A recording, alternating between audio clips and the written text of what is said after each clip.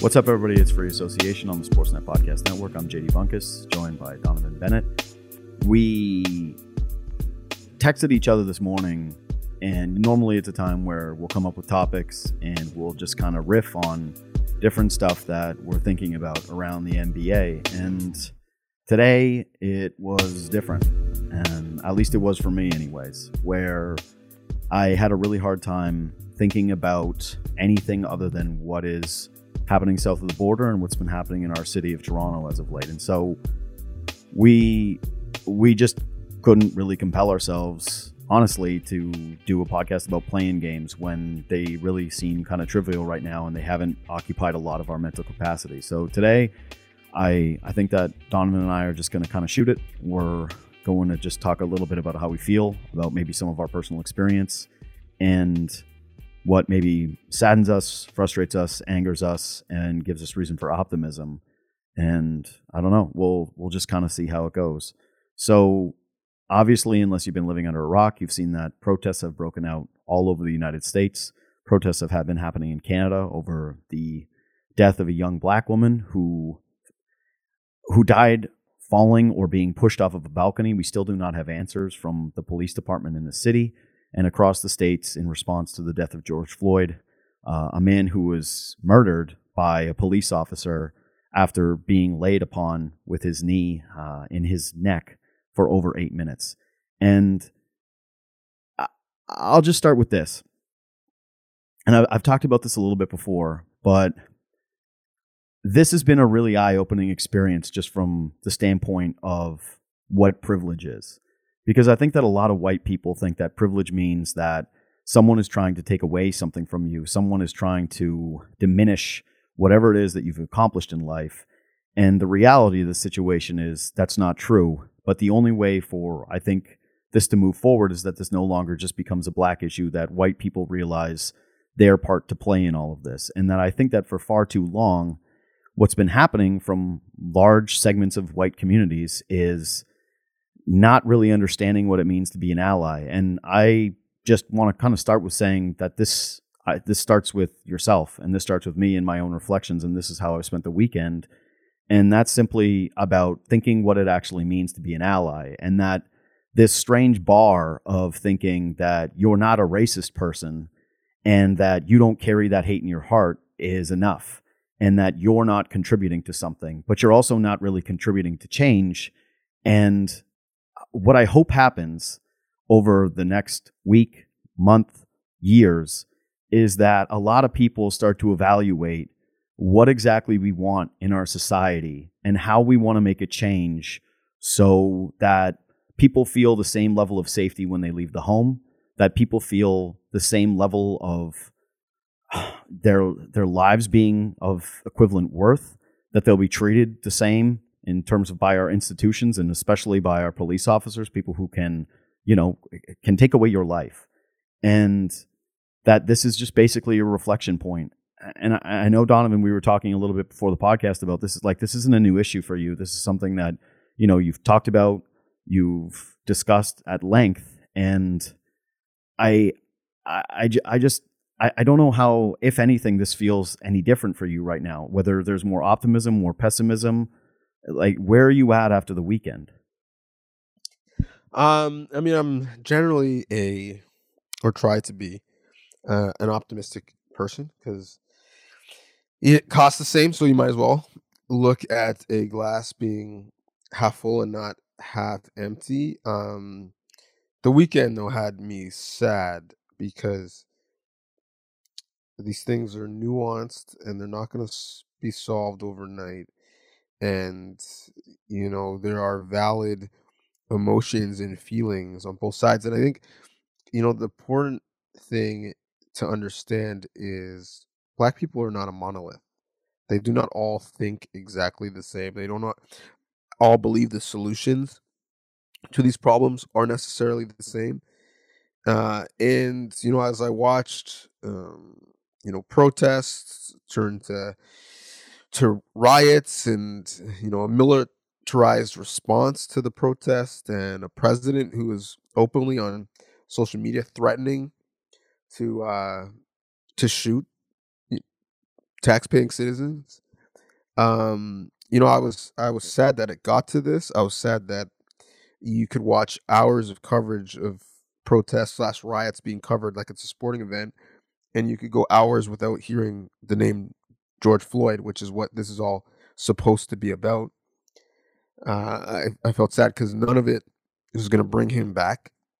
I felt sad because many of the people who systemically have been trying to push Boulder uphill are set back because there were fires in their communities and drug stores burned down in their communities and small businesses vandalized in their communities. And that's not helping those people any.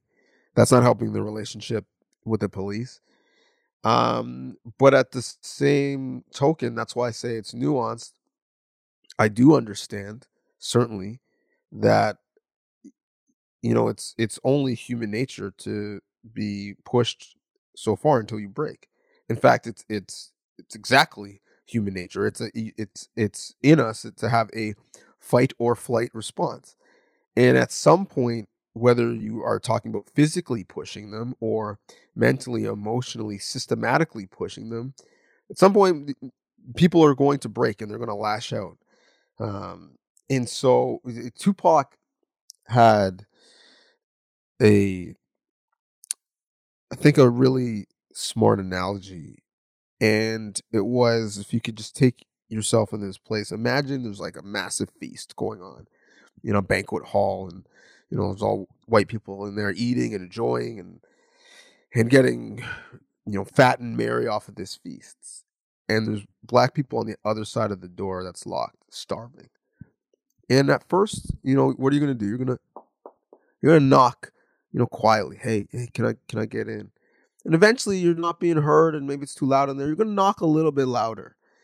And you're gonna continue to knock and continue to try to get people's attention, maybe get that door open and you can maybe have some of that feast that you were promised, that the actual Constitution says is rightfully yours as well. But at some point when you're not being heard and people are not only are they not answering the door, they're looking through the people and being like, yeah, no, you can chill outside for a minute. And you're starving and you have children that are starving. At some point you're going to break and you're going to try and break that door down. And I think that in many ways is where we are. So I don't specifically believe that the solution to violence is more violence, and the solution of being looked at as a criminal is to commit crimes. And in fact, I'm dismayed by the fact that many of the people who were looting and burning things were not actually the peaceful protesters. They were people that co-opted the movement, or just young people who were tired of being stuck in their house and they wanted to get outside, blow off some steam, and put a cop car being flipped over on IG Live. That's what I believe. But I do understand that when you don't have a voice, when you are constantly not heard and not seen, at some point you're going to scream so somebody sees you and hears you. In that was the conflict that I had this weekend, watching multiple cities in the United States burn. Is that there's valid pain on both sides of that spectrum in that aisle. Yeah, I know that it's going to be simple for some people to look at violence and looting and fires and be distracted by those images, and that you're going to see a lot of them. And this is not to say that I would ever support looting, or that any of some of these images that we're seeing are what I would think is a positive way to react. But the more I sit with this, and the more that, yeah, you know what, I'll be honest, I feel like a level of complicity as a white person in this regard, that this has been happening for so long, and so many people have been outspoken from the black community as to what is happening and how they feel.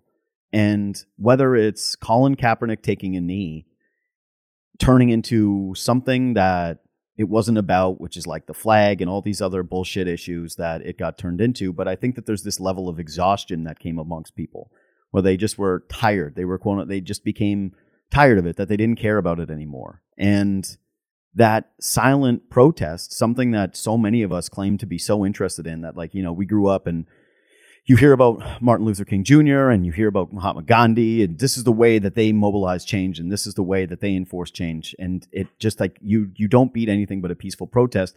That this has been happening for this amount of time without real change, without people really acknowledging it. And what sucks and what feels so awful is that it really has taken violence. It has taken social disorder for people to kind of really look at things and start to reevaluate exactly what change means and how they can be a part of that. Because really, you can be optimistic, and I try to be as well in this situation. I try to think of, okay, well, these conversations are important, and maybe this time it will last. But it does sadden me to know that so many people asked for help, and they were met with a response of mostly silence, and mostly people who were just very, very comfortable participating with the status quo up until the point where they started to feel uncomfortable, up until they started to feel like they were pressured. And even when I see images like, police departments in Miami taking a knee outside of their precincts and joining the public, or holding up signs about Black Lives Matter or wanting to end police brutality, it's hard to reconcile with why it took violent action in order for these things to happen. Why it took rioting and looting and burning of cop cars and cops feeling threatened before somebody took notice and somebody took a stand against awful and evil cop culture and racist policies towards the way that we police communities. And to me, that's heartbreaking, because it's just this. So this is the precedent. Like, this is what it takes for people to be able to sit back and realize their complicity. It's violence. And that's something that's just making me sad. Like, I don't know what to do with that. Yeah, I mean, in terms of why it took, this long, I mean, I don't know. Like, Freddie Gray wasn't enough. Eric Garner wasn't enough. Walter Scott wasn't enough. Yvonne Smallwood wasn't enough. Randy Evans wasn't enough. Claude Reese wasn't enough. Clifford Glover wasn't enough. Keith Scott wasn't enough. Terrence Crutcher wasn't enough. John Crawford wasn't enough. Lendo Castillo wasn't enough. Sandra Bland wasn't enough. Oscar Grant wasn't enough. Sean Bell wasn't enough. Trayvon Martin wasn't enough. Tamir Rice wasn't enough. Mike Brown wasn't enough. Aina Jones wasn't enough. Alton Sterling wasn't enough. Jordan Davis wasn't enough. Stephon Clark wasn't enough. Jordan Edwards wasn't enough. Right, Ahmaud Arbery recently wasn't enough, and That just happened. It just came to light. It happened earlier in the year. The videotape just happened, which made people motivated for something to happen. And sadly, that's another commentary in terms of, well, I need the receipts. I can't just take your word for it. I need video proof that something happened. And even when video proof is shown, sometimes you don't have an arrest. Sometimes you don't have a charge. And those are things that, I mean, in the Black community, you don't even really trip over an arrest or a charge. You're actually, waiting for sentencing because you know that the justice system is stacked up against you. And to that point, as Ahmaud Arbery happened, Breonna Taylor happened at the same time, and there was no videotape. Thus, it wasn't a big hashtag. People weren't running for Breonna Taylor. And people weren't sending letters to Congress for Breonna Taylor because there wasn't that video to motivate people. And it's just sad that, hey, not only do you have to die, make sure you document it while you go out. Like that's so unfair. And for people to think that, oh, well, this is an American issue. Well, tell that to DeAndre Campbell. Tell that to Andrew Loku. Tell that to Jermaine Garvey. These are Canadians that had the exact same issue happen to them. And if you just scrolled through that list of names that I, read saying, like, I get the point, it took too long. No, that's exactly the point. That it could take however long it just took me to recite the names. And those are just the ones that I can remember. So this is not new. It's funny. you know, some of the messages that I've received and I've seen about people being so surprised about what has gone on and what has happened, and thus now they're motivated. I mean, Black people are not surprised. They've well been aware of what's gone on. And in fact, the only thing that's changed is with technology. It's not happening more frequently. Other people are seeing it more frequently. Black people have seen it and felt it in their communities for hundreds of years. Literally, if we're talking about them dying um, at the hands of powerful white men. And so, Black people are not surprised. Maybe they're surprised that now people care or pretend to care, but they've been motivated about it because it's in fact not a surprise. You're always going to get pushback from assholes who try to point to just raw statistics that will tell you that there are more white people killed by cops and all these other things, ignoring disproportionality. But I think that for a lot of white people, that it's almost this state of disbelief because it's so foreign to you, the idea that you would be in this much danger from a police officer to a white person. And I am speaking in generalities here because I think that this is for the very most part true. And it's been my personal experience multiple times, is that a police officer to you is still a sign of safety. A police officer to you is, if anything, a inconvenience. It's something where, oh, you might get a ticket. And for me, I have had instances where I've had run-ins with cops. I've never been arrested, but I've been put in the back of a cop car. I've been held, and it's been for dumb things like, open containers, and for honestly mostly that, getting in a fight. But do you know what happens when I've had these instances? I've been cocky with police officers.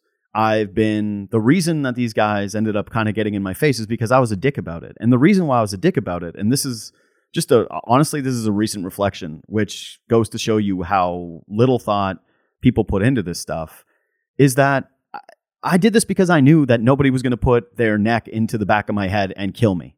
That's not a thought that's ever gone through my head. I've been maybe afraid of a cop in terms of being in trouble and how it would affect my career down the line and all this other stuff, but I've never felt like, oh, well, this is going to lead to my loss of life. And these are kind of the reflections that I think are so difficult for some people to be able to grasp, is the magnitude of this, that there's this idea of, you look at social media, you see what's happening, and it seems so overwhelming, and you don't feel like you're a part of it, when in actuality, you are a part of it just through that process, which is, hey, think about how differently you are treated or how differently your interactions are. But this is where it gets difficult, is how do we get to a place where your interactions with a cop feel the same way as mine? Where I think you mentioned to me once that in university, the number of times that you were pulled over, and it was like a number that I couldn't even comprehend. Like, it was just like, well, how is that even possible? Over 20 in 4 years. I've never actually told anyone this. I would chart, okay, this year, what's going to be higher, the number of touchdowns I score or times I've been pulled over? Like, just as a thought experiment. It was like motivation to get more touchdowns, I suppose. But yeah, it was. I can't remember what the final number was, but I remember passing 20 as a milestone. Yeah, and like, again, I think that when you hear this kind of stuff and you're white, it's hard for you to even internalize it, and it's hard for you to even understand what exactly that means. Like, again, I have no point of reference to this. Every incident that I've had with a cop, for the most part, I mean, one time I got pulled over for jaywalking, trying to catch the subway, and another time I was standing off of my porch having a drink from a beer, and a cop pulled up and wanted me to show ID. But again, I got cocky in that instance, and I was lippy and I was mouthy, and it was all this different stuff. But I don't think people have been able to kind of wrap their heads around it until recently. And this is what I'm talking about in terms of the unfortunateness of it, is that it's taken other people to be uncomfortable. It's taken people in communities to not feel as safe. It's taken destruction of property. It's taken this level of anger and national vitriol, both in the States and in Canada and in the city of Toronto, where, we saw a protest that started in Christie Pitts over this weekend for people to start talking this way. And I guess that's the question for me, is like, what do you think is the next step here? I know this is like an impossible question to ask, and this is an impossible like topic to even try to scratch the surface of, but just in terms of everyday people, in terms of how they mobilize, or how you start to make something that actually has lasting productivity over having a conversation that lasts a week and then having it dissipate just back into the status quo again. Yeah, I mean, I'm hopeful that my child's experience is infinitely different than mine. I've never committed a crime. I've never had or consumed any illegal drug. I barely drink unless it's accompanied by a meal or it's out of a trophy. Uh, Yet I have, as we've talked about, had driving while black um, issues many, many times. Um, uh, I've had my door in my home, not my current home, but a previous home in Toronto, aggressively knocked on and almost knocked down. And when I opened it, had badges shown and firearms pointed and was screamed at in terms of my previous whereabouts and what I was up to. What I currently was up to was binge watching movies with my brother and my at the time girlfriend, and eventually, due to my general bewilderment as to what was going on, one of the two police officers kind of got the wind that they had the wrong person and the wrong address, and they sheepishly walked away with the disclaimer that I fit the description. And so I am hopeful that my son doesn't have those same experiences, because I'm hopeful this generation coming up, with the proliferation of the internet and the ability to comport yourself via the palm of your hand to any neighborhood, any country, any area in the world, any socioeconomic status and background or religion. I'm hoping that this generation just has access and resources, um, to give them a level of shared understanding that we wouldn't necessarily have because we grew up in a bit of a bubble and a bit of an echo chamber. And then our beliefs and our thoughts and our mores and our values were ingrained in us. I'm hopeful that this generation, which people give them a hard time, but they've been much more responsible and vocal about climate change. They've been much more responsible and vocal when it comes to gun rights and changing the legislations around firearms and assault rifles specifically. I'm hoping that this is going to be one of many issues that they are much more vocal and responsible on than their predecessors. My real fear, though, is that the world that we are going to leave them is basically going to be burnt down. That the current powers that be are doing such a terrible job of shepherding us that I'm not really sure what's going to be left of the world that they're going to inherit. But I do have optimism that people younger than I see it in my goddaughter, I see it in my younger um, cousins, and I hope to eventually see it in my son. But I see it in what young kids are doing all the time. That they're going to be better than our predecessors were on this issue.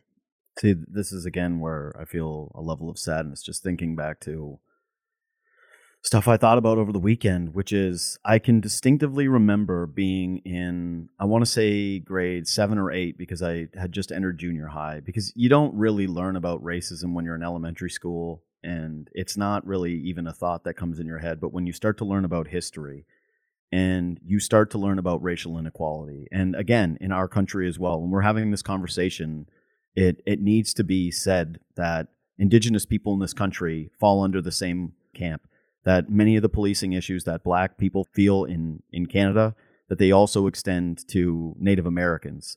And you start hearing about, residential schools, and you start learning about slavery, and you start learning about Jim Crow laws. And I remember just having the thoughts of, okay, well, that's the old time. That's the time before, when people were stupid and people were hicks, and nobody knew any better. And now we know better. And now we're going to be different. And that this is just going to be something that will be tackled in my lifetime by my peer groups, because again, there was just no reason to feel that type of hate. There was no reason to feel like you were raised with feeling like some person was inferior to you because of the color of their skin. But that became this like comfortable bar that for a really long time, like my heroes were Black. That's just like basically every single one of my heroes growing up was Black. And I think that for a long time, that's just allowed me to be like, well, like I'm not racist. So like, this isn't my thing. This isn't the thing that I'm going to, like, this isn't my fault. This isn't my issue. And clearly just that has not been enough. And this is kind of why, like, even when you were talking about the phones, I'm really hesitant to just jump on social media, not because I don't want to use my platform for change, but because I don't want it to feel like that's the thing that I do, or that's enough. And that I think that my one fear with our society and the way that things are going is that I think it's really easy to just post on your phone that Black Lives Matter.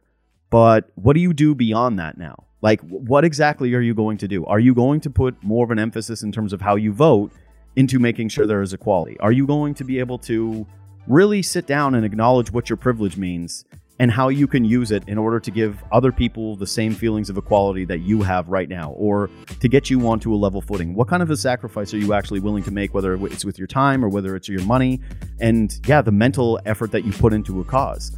This is what's going to be, I think that having your phones and having access to places to donate and having access to see things is important, but actually stepping out of that reality, of that bubble of your phone, it's going to be more important now than ever, because I don't want, my hope is anyways, that people don't just look at that as, well, I did my tweet or I donated my $50 and so I'm ready to move back on to what it is I was doing before.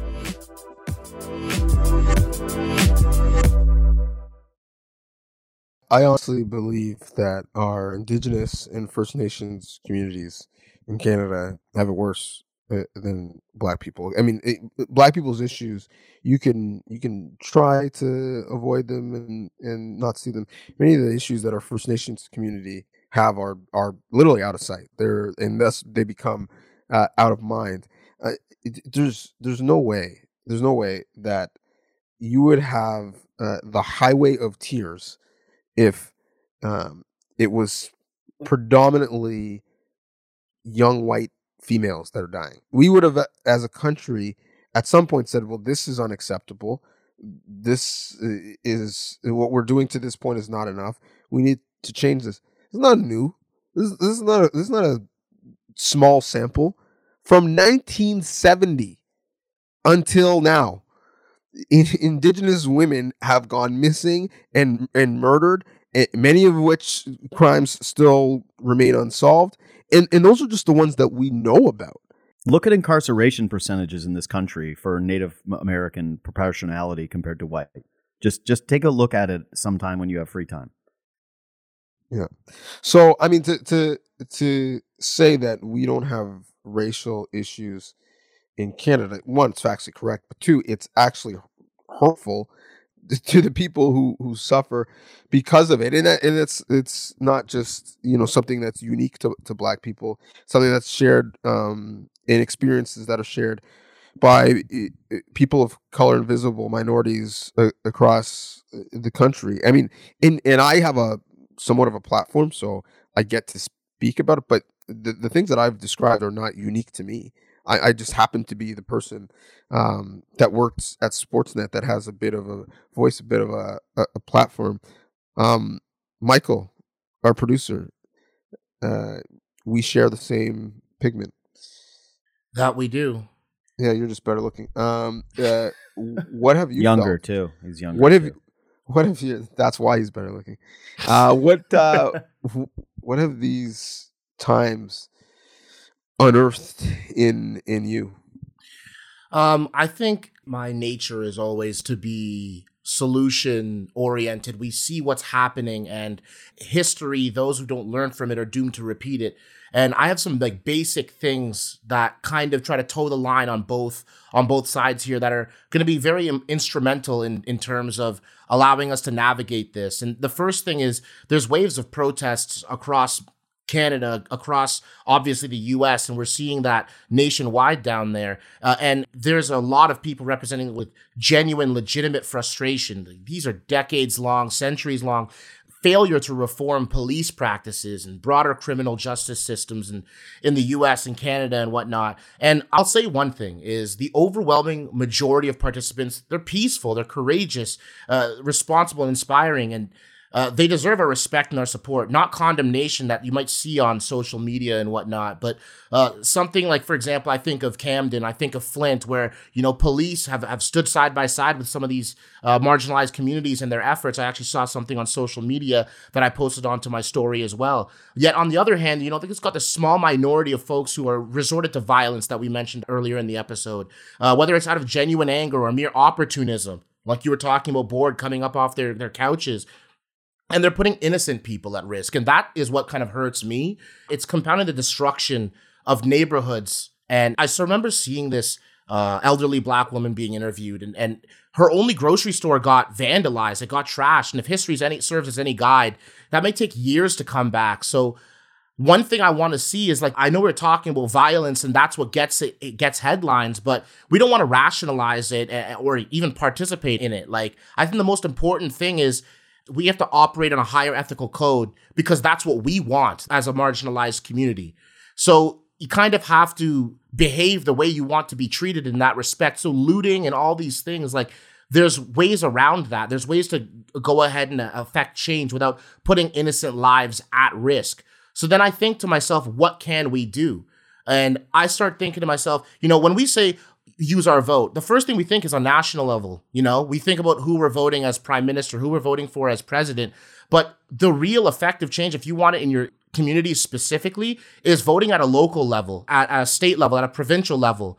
And being able to understand that the bottom line is, if we want to bring around real change, the choice isn't between protesting and politics or throwing out a tweet. It's about doing both protesting and politics. It's about mobilizing and raising awareness so that we can organize and cast your ballots in a way that you go and elect candidates who will then act on reform. That, to me, is really important, to not just let this be a whisper in the wind and have this conversation parlay into people using their inalienable right in a democracy, which is voting.